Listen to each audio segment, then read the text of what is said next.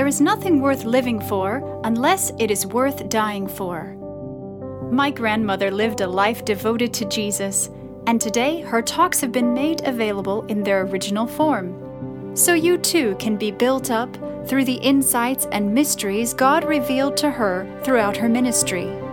Now, without further ado, here is Elizabeth Elliot.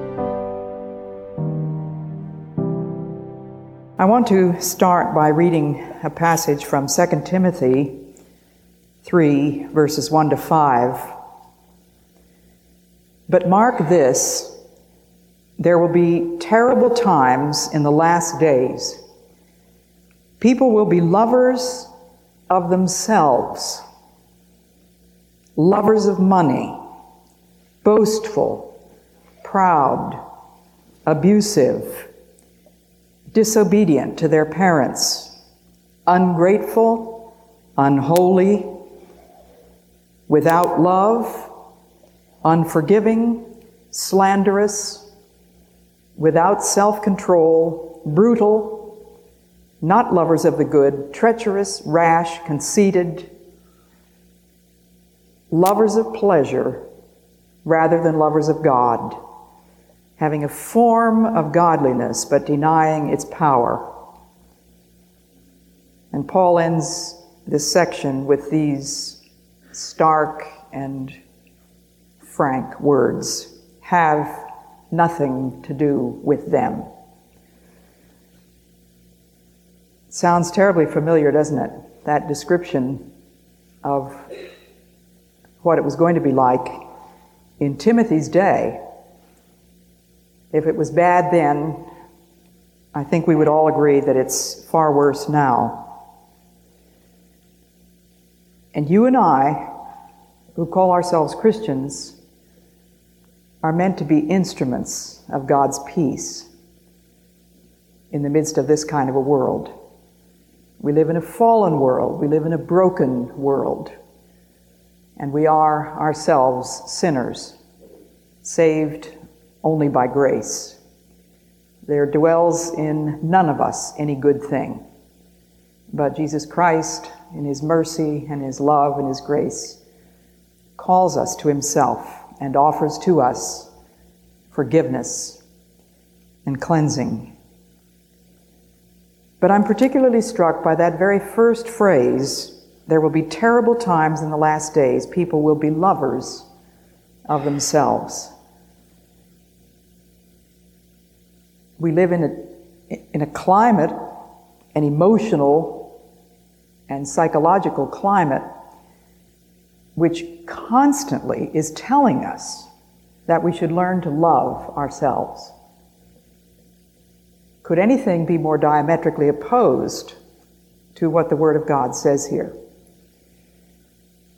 It's a sign of terrible last days. And so I've chosen a subject that must sound absolutely outrageous to anyone who is not versed in the Scriptures.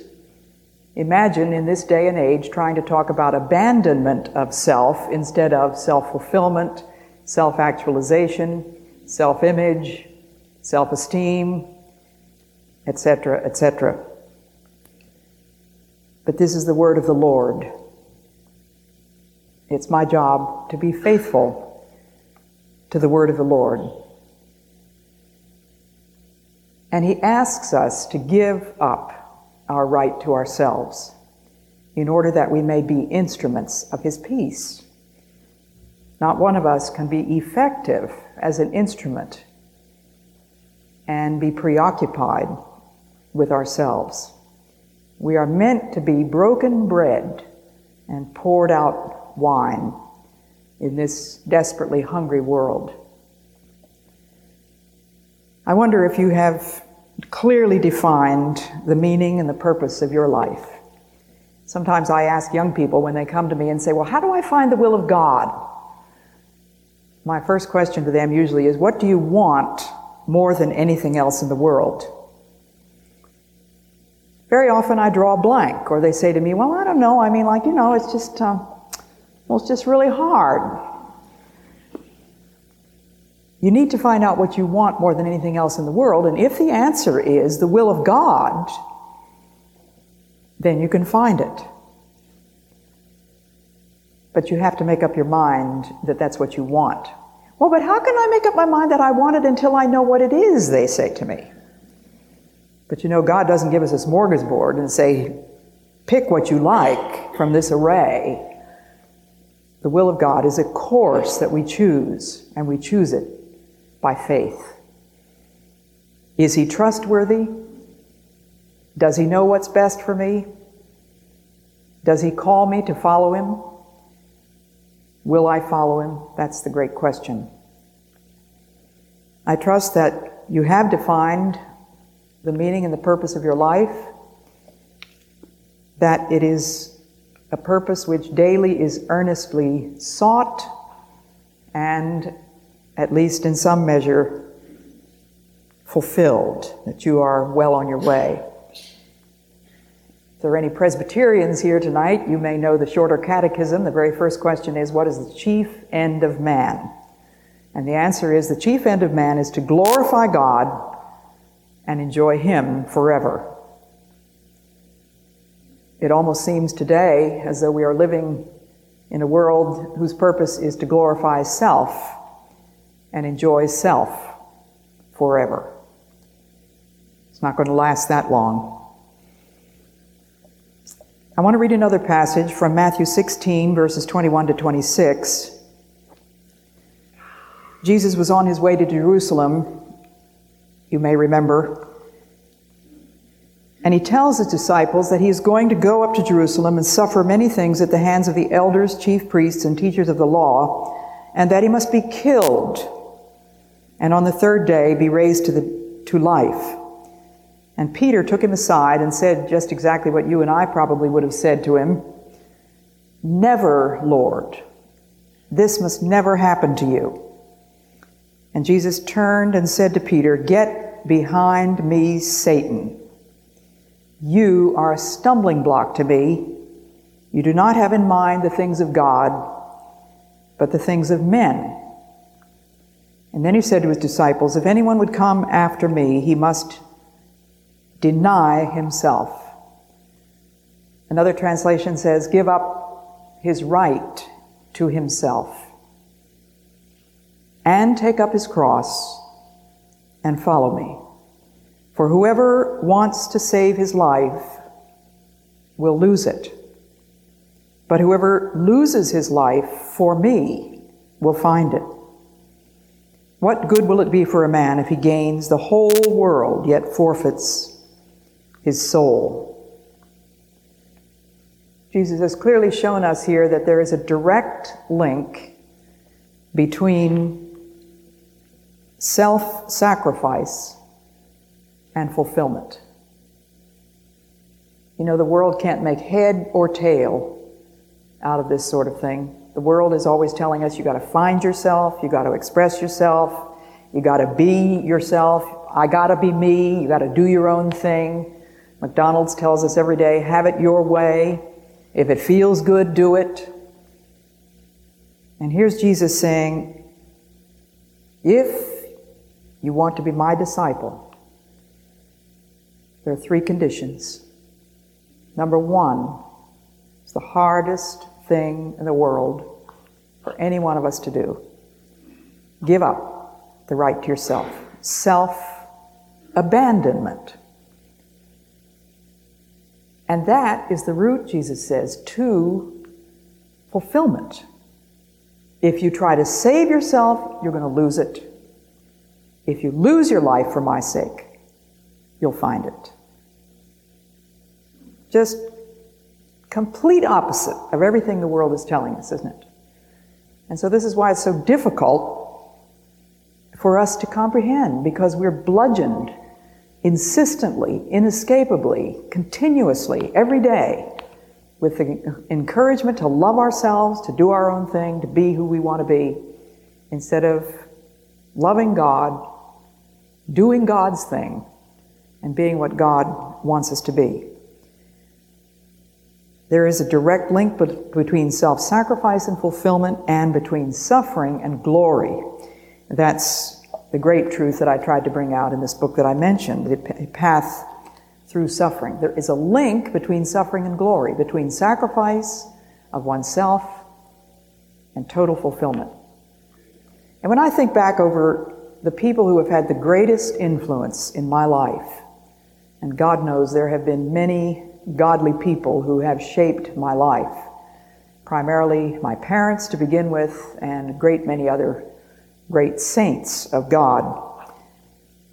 But without exception, the people who have most deeply affected my life have been people who have suffered, and people who have given up their right to themselves in order to help me, for example.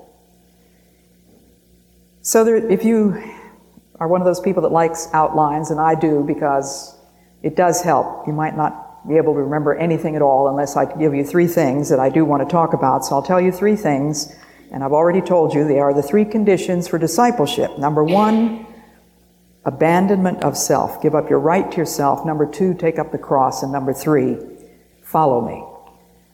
Those are the conditions of discipleship. And let's remember, Jesus is saying, if you want to be my disciple, he will not force you. He will not invade the freedom of your will to choose not to follow him. Isn't it incredible that God created a creature capable of defying him, of shaking his fist in God's face, or even of saying God doesn't exist? God created us with that freedom. So he's simply saying, if you want to be my disciple, these are the conditions. They are the most outrageous and the most impossible, so long as we subscribe to the world's notion of doing our own thing. We've got to discard that. I have a right to myself, I'm told. Cardinal Newman said, conscience has rights because conscience has duties. Nowadays we hear a very great deal about rights. We hear practically nothing about duties. We hear a great deal about privileges, but all privileges entail duties. Can you think of a higher privilege, a holier privilege, than being a disciple of Jesus Christ? But that privilege carries with it these three duties that Jesus spelled out so clearly. And Jesus himself sets the example for us. The symbol of our faith is a cross. That is the central symbol of our faith, an instrument of torture, of voluntary self-sacrifice. Jesus said, no man takes my life from me. I lay it down of myself. And he will not take your life. He wants you to give it to him, to offer it up. I grew up in a home where we sang hymns every morning. We sang one hymn every single morning before my father read the Bible, and then we would all get down on our knees and he prayed. And among the old gospel hymns that we loved to sing in our home was that very familiar one to most people, the old rugged cross. On a hill far away stood an old rugged cross, the emblem of suffering and shame.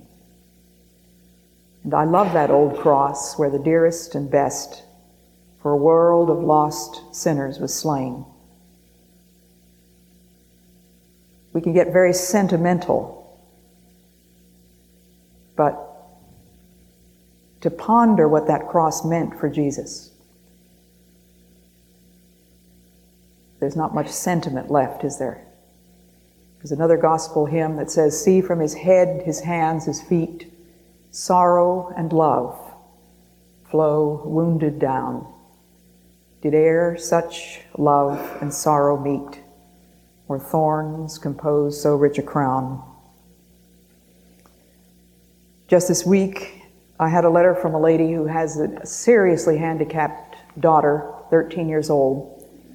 An incredible story of the daily suffering that she and the whole family have to go through, all the processes. This child is incapable of doing anything at all for herself. She cannot speak, she cannot see.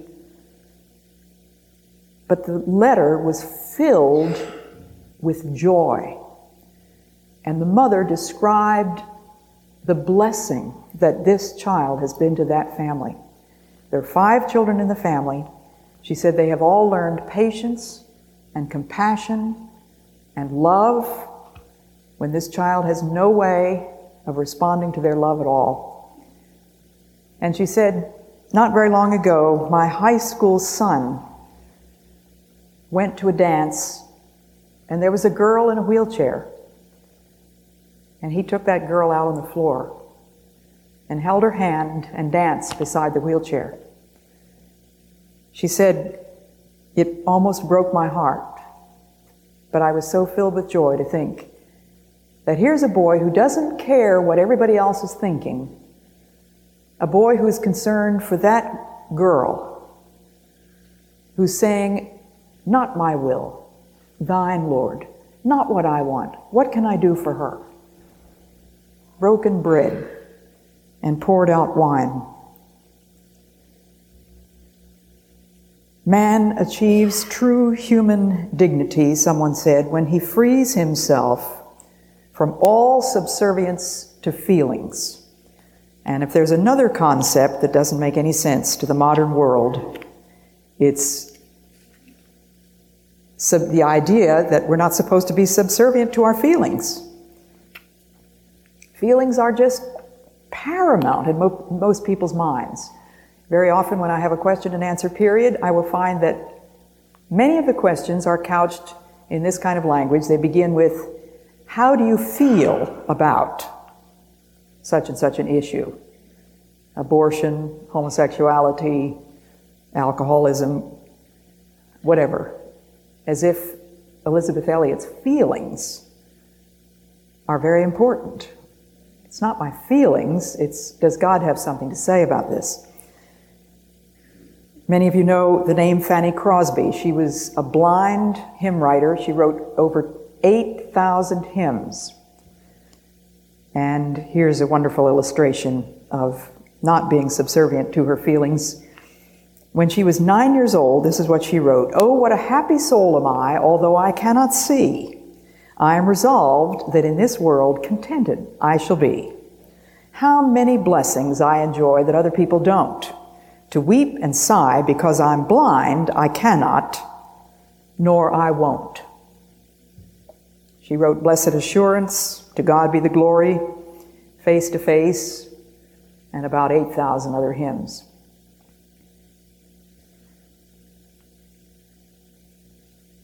When I think about those Bible stories of Noah, Abraham, Daniel, how do you think Noah was feeling when he was building that preposterous vessel on dry land? There was going to be no possible way he was ever going to move that thing to water. Can you imagine the neighbors and all their remarks? I mean, this guy has really lost all his marbles. When God said to Abraham, build an ark, to Noah, what did Noah do? Built an ark, didn't he? He was not subservient to his feelings. When God told Abraham to take that precious son, which was the child of promise, and sacrifice him, Abraham got up early in the morning, saddled the donkey, put the wood on the donkey, took his son with him, and the knife, and went up the mountain. What do you suppose was going through Abraham's mind? Can't you imagine a television interview thrusting a microphone into Abraham's face and saying, well, tell us how you really felt. Now tell us, how did you really feel? We don't have a word, not a word in Scripture about how Noah felt, or how Abraham felt, or how Daniel felt when he was contemplating going into the lion's den. Where does a lion start chomping? How would you feel? It's not very important, is it, how we feel? We are creatures of feelings, of course. But what matters is our choices, which are made in the freedom of the will that God has given us. To abandon myself is a choice. Is there anybody in the world that feels good about it? I can't imagine. I never feel good about it, but there's never a day that goes by that God doesn't give me opportunities to say no to myself and yes to God. 36 years ago, I was standing beside my shortwave radio in the jungle in Ecuador when I received word that my husband, Jim Elliot, was missing. Now, I knew that he and the 4 other missionaries with whom he had gone into savage Indian territory were in danger. We knew this. We talked about it ahead of time. We wives talked to our husbands about what we were supposed to do if they didn't come back. We prayed over every single step. It was prepared for months of dropping gifts, months of prayer, months of very, very careful planning. And we believed that God had opened the door one step at a time, door after door after door, which could easily have been closed, had been opened, and we prayed for the will of God. As soon as I learned that my husband was missing, the Lord brought to my mind the words from Isaiah 43, verse 2. When thou passest through the waters, I will be with thee, and through the rivers they shall not overflow thee. When thou walkest through the fire, thou shalt not be burned, neither shall the flame kindle upon thee, for I am the Lord thy God. 5 days later, I learned that my husband was dead. Suddenly, after only 27 months of marriage, I was a widow. I had been 12 years old when I told the Lord that I wanted His whole will in my life at any cost. Now, does a 12-year-old have any idea what that's going to entail? Of course not. Does a 40-year-old or a 60-year-old or an 80-year-old? Doesn't make any difference what age we make that commitment. We do not know what the next day holds. But we trust the Savior. He died for us. Do you think He can be trusted? So, here was the test of the validity of that commitment. Give up your right to yourself, my right to live a happy life for the rest of my life with Jim Elliot. That was a big thing, of course. I acknowledge that that was a very big thing. And 20 years after that, I was widowed a second time. There was 13 years between husband number 1 and husband number 2, 13 years of widowhood, and the Lord gave me a short marriage to my second husband, and he died of cancer. What does it mean to take up the cross? I believe that that is our opportunity either to be resentful and bitter or to say, yes, Lord. Giving up my right to myself is saying no to myself, and taking up the cross is saying yes to God. The cross is anything that cuts across my human will. And as someone has said, when the will of God cuts across the will of man, somebody has to die. And the Apostle Paul said, I die daily. What is your cross? It can be rejected. It can be refused. You can go through the rest of your life being angry at God, being bitter, resentful. Somebody did something to you which is unforgivable, and so you lug that unbearable baggage of bitterness and resentment through the rest of your life because you will not leave it at the cross. I don't know how many times people have said to me, weren't you angry at God for taking 2 husbands? Maybe my memory's poor. I know my memory's pretty poor, but I think if I'd ever been angry with God, I would remember that. I don't think I've ever been angry with him simply because I've never doubted that Jesus loves me. This I know, for the Bible tells me so. Now remember, I'm relating all this to that prayer that we all prayed this evening. Lord, make me an instrument of thy peace. If I'm going to be an instrument of peace to other people, if I am going to sow love where there is hatred, to sow pardon where there is injury, I have to take up my cross. I have to say, yes, Lord. Elizabeth Kubler-Ross wrote a book about the 5 stages of grief, but that book was not written back in 1956. It was much later than that. And people have said to me, what about those 5 stages of grief? Did you go through those? Well, I didn't know about the 5 stages of grief, so I didn't go through them. Didn't know I was supposed to. But I do believe there's a shortcut to peace. And it's that simple word, acceptance. Amy Carmichael, a great missionary to India, and any of you that listen to my radio program or have read any of my books, you know that I can hardly ever get through a week of my radio programs, and I don't think I've ever written a book without quoting Amy Carmichael, because she is one of those great saints who has so deeply influenced my own life. I never met her. She was an Irish missionary who spent 53 years in India without a furlough, and she wrote 40 books. I had memorized a poem that she wrote called "In Acceptance Lieth Peace."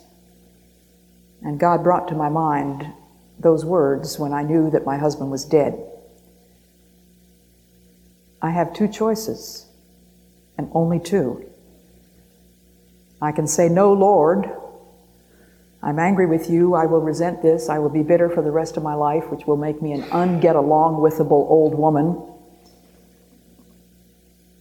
The only other choice is, yes, Lord, I don't understand it. I would never have chosen the gift of widowhood.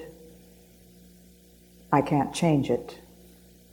But Lord, I do believe with all my heart that you love me, that everything that happens fits into a pattern for good to them that love God, and that is straight out of the book of Romans 8:28. Everything that happens, no exceptions. And please do not write down on your little question sheet, but how does this thing fit into God's pattern? Because everybody has something in their lives about which they're saying, I don't see how this could ever fit into a pattern for good. We don't have to see. We only have to trust. Faith operates in the dark, where we have no answers. We do not know how any given event fits into God's pattern for good. But we do know that it does. You know that poem, my life is but a weaving betwixt my God and me. I do not choose the colors. He worketh steadily. Oft times he weaveth sorrow, and I in foolish pride forget. He sees the upper, and I the underside. Not till the loom is silent and the shuttles cease to fly will God unfold the pattern and explain the reason why. For the dark threads are as needful in the weaver's skillful hand as the threads of gold and silver in the pattern he has planned. God doesn't give us heroics very often. Most of us don't know anything at all about heroics. No great crises, no great crosses. It's the little things. It's the giving up my right to my preference when my husband prefers something else. It's my giving up my right to the way things ought to be done when somebody else in the committee thinks it ought to be done that way. It's those tiny little things. It's the allowing somebody else to break into the line in front of you without giving them a dirty look. The person who cuts you off on the highway, instead of blowing your horn at him, you say, well, the peace of the Lord be with you. Try that sometime. And you know, if we can't take up the cross in those tiny, little, hidden, unselfish ways that perhaps only God sees, I ask you, how, in God's name, will we ever take up any really painful cross? We need the practice in the little things. And George MacDonald said, the mightiest act that to man's hand doth lie is the giving up of his right to himself. It's the willing against ourselves. I have a great admiration for Dr. James Dobson, but I do have at least one little point in which I would like to have an argument with him. He has written a book called The Strong-Willed Child, and mothers are always coming up to me and telling me they have a strong-willed child. Well, I don't know any mother of a 2-year-old that doesn't think she has a strong-willed child. The word is stubborn, rebellious, not strong-willed, because strength of will is that which says, not my will, thine be done. When Jesus wept great drops of blood, as it were, sweated, as it were, great drops of blood in the Garden of Gethsemane, that was the monumental struggle between his human will, which dreaded the suffering, as any human being would dread, and the will of his Father. And you remember that his first prayer was, if it be possible, let this cup pass. But then, after further struggle, he prayed, if it is not possible, nevertheless not my will, thine be done. And that's strength of will, not stubbornness, not rebellion. The mightiest act that to man's hand doth lie is to will against himself, to say no to myself. I'll guarantee that before you go to bed tonight, there will be at least one tiny opportunity to say no to yourself about something. There's not an hour that doesn't contain that chance for most of us. The third thing, number 1, give up your right to yourself. Number 2, take up the cross. And number 3, Jesus says, follow me. And in Matthew 19,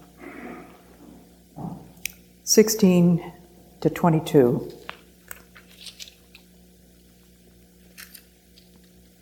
this is what it says. A man came up to Jesus and he said, Teacher, what good thing must I do to get eternal life?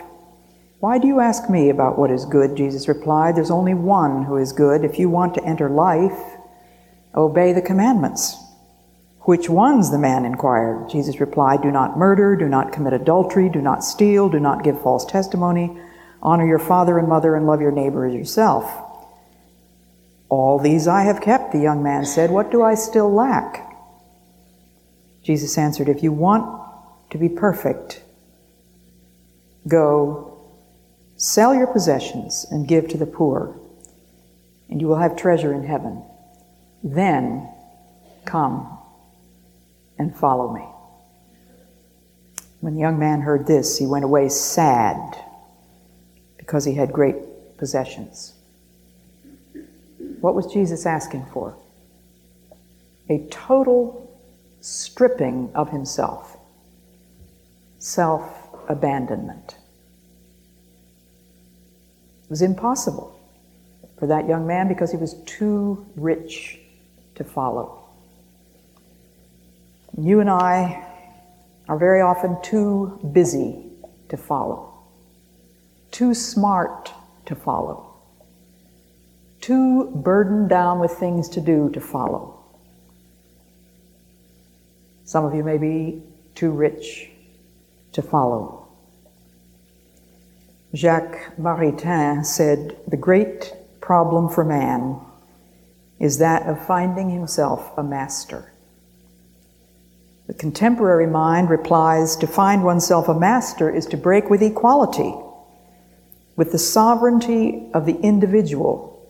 Each must be self-sufficient. Thus, man becomes a traveler without a compass, the sovereign of his own misfortune.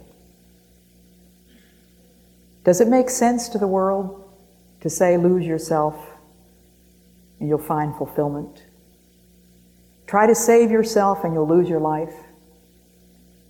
The world can't make head or tail out of that. You know, an awful lot of people who call themselves Christians are acting as if God didn't exist.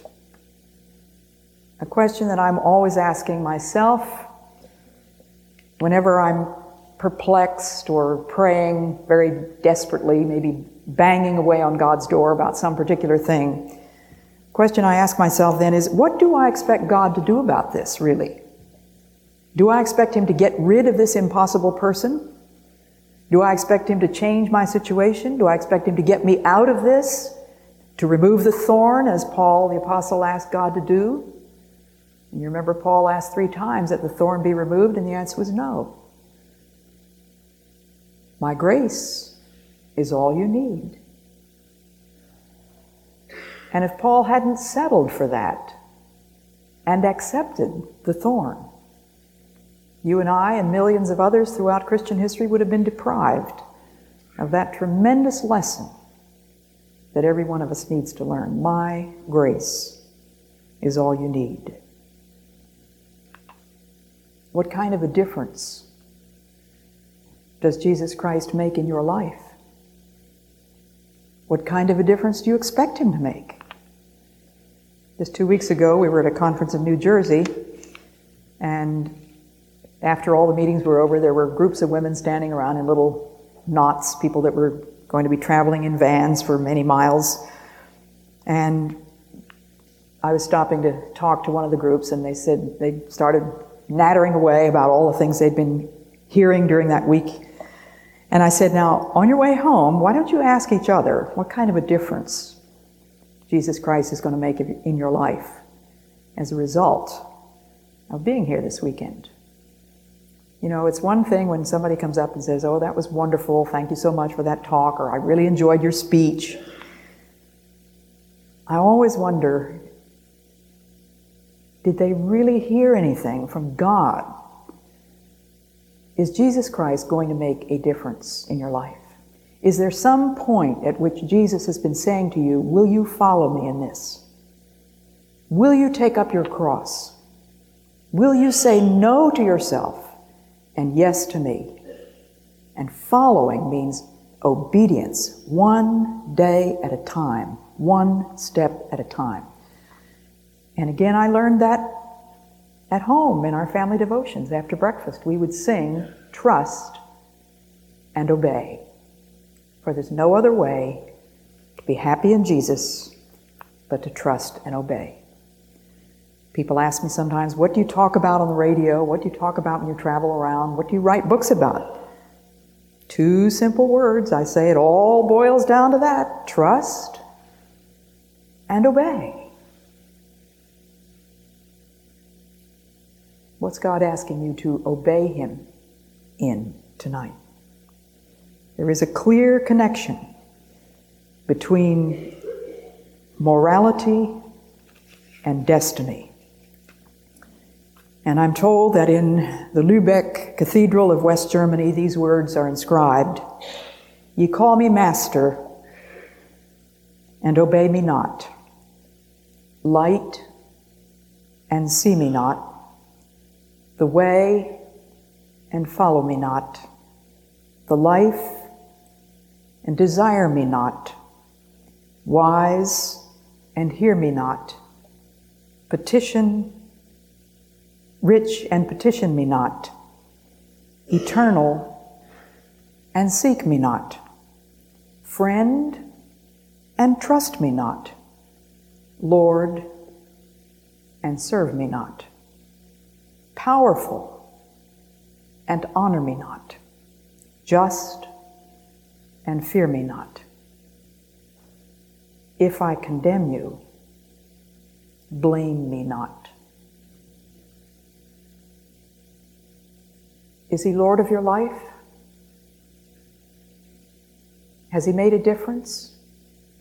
If you were arrested for being a Christian, would there be sufficient evidence to convict you?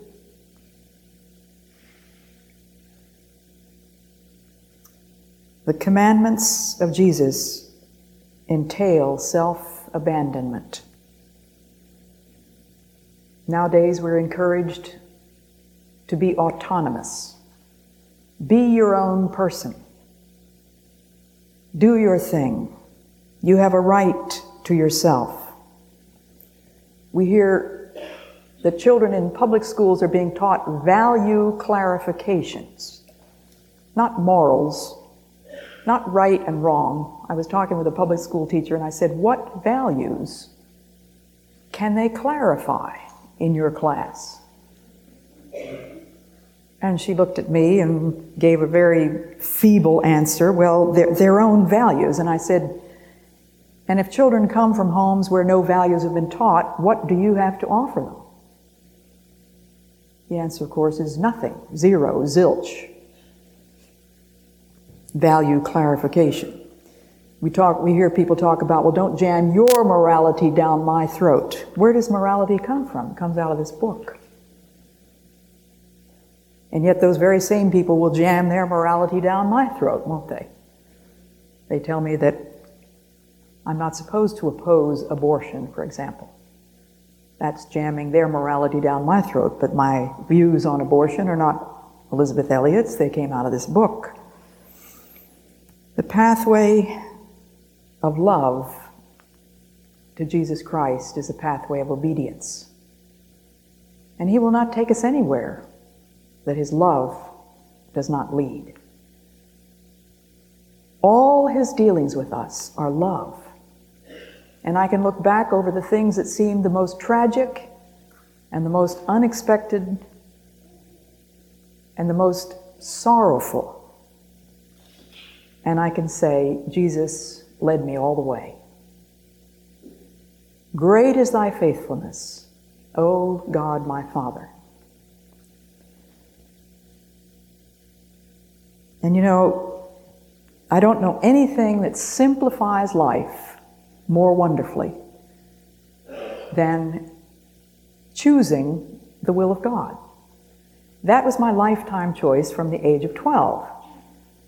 And parents, never underestimate the spiritual discernment of your children. Very often they're way ahead of you. I don't know whether I talked to my parents at that point about this commitment that I had made, but I was inspired by a woman in China, a woman by the name of Betty Scott Stam. She had gone to China. She had visited our home on our way to China, and I vaguely remember that visit, but when I was 8 years old, I heard about the fact that Betty Scott Stam and her husband John had been beheaded by Chinese communists.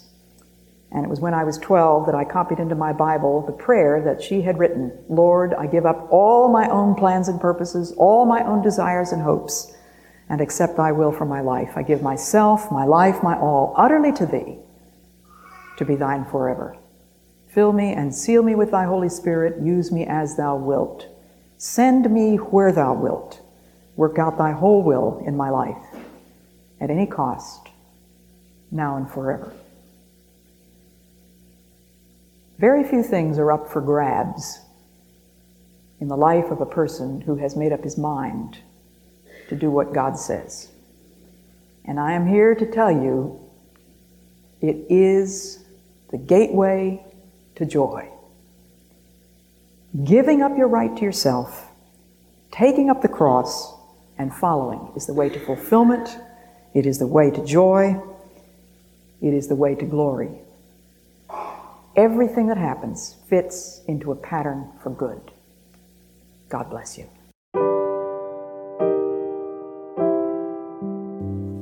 I pray you've been encouraged and inspired by what you've heard today, and will keep joining us here and on social media for My Granny's inspiration.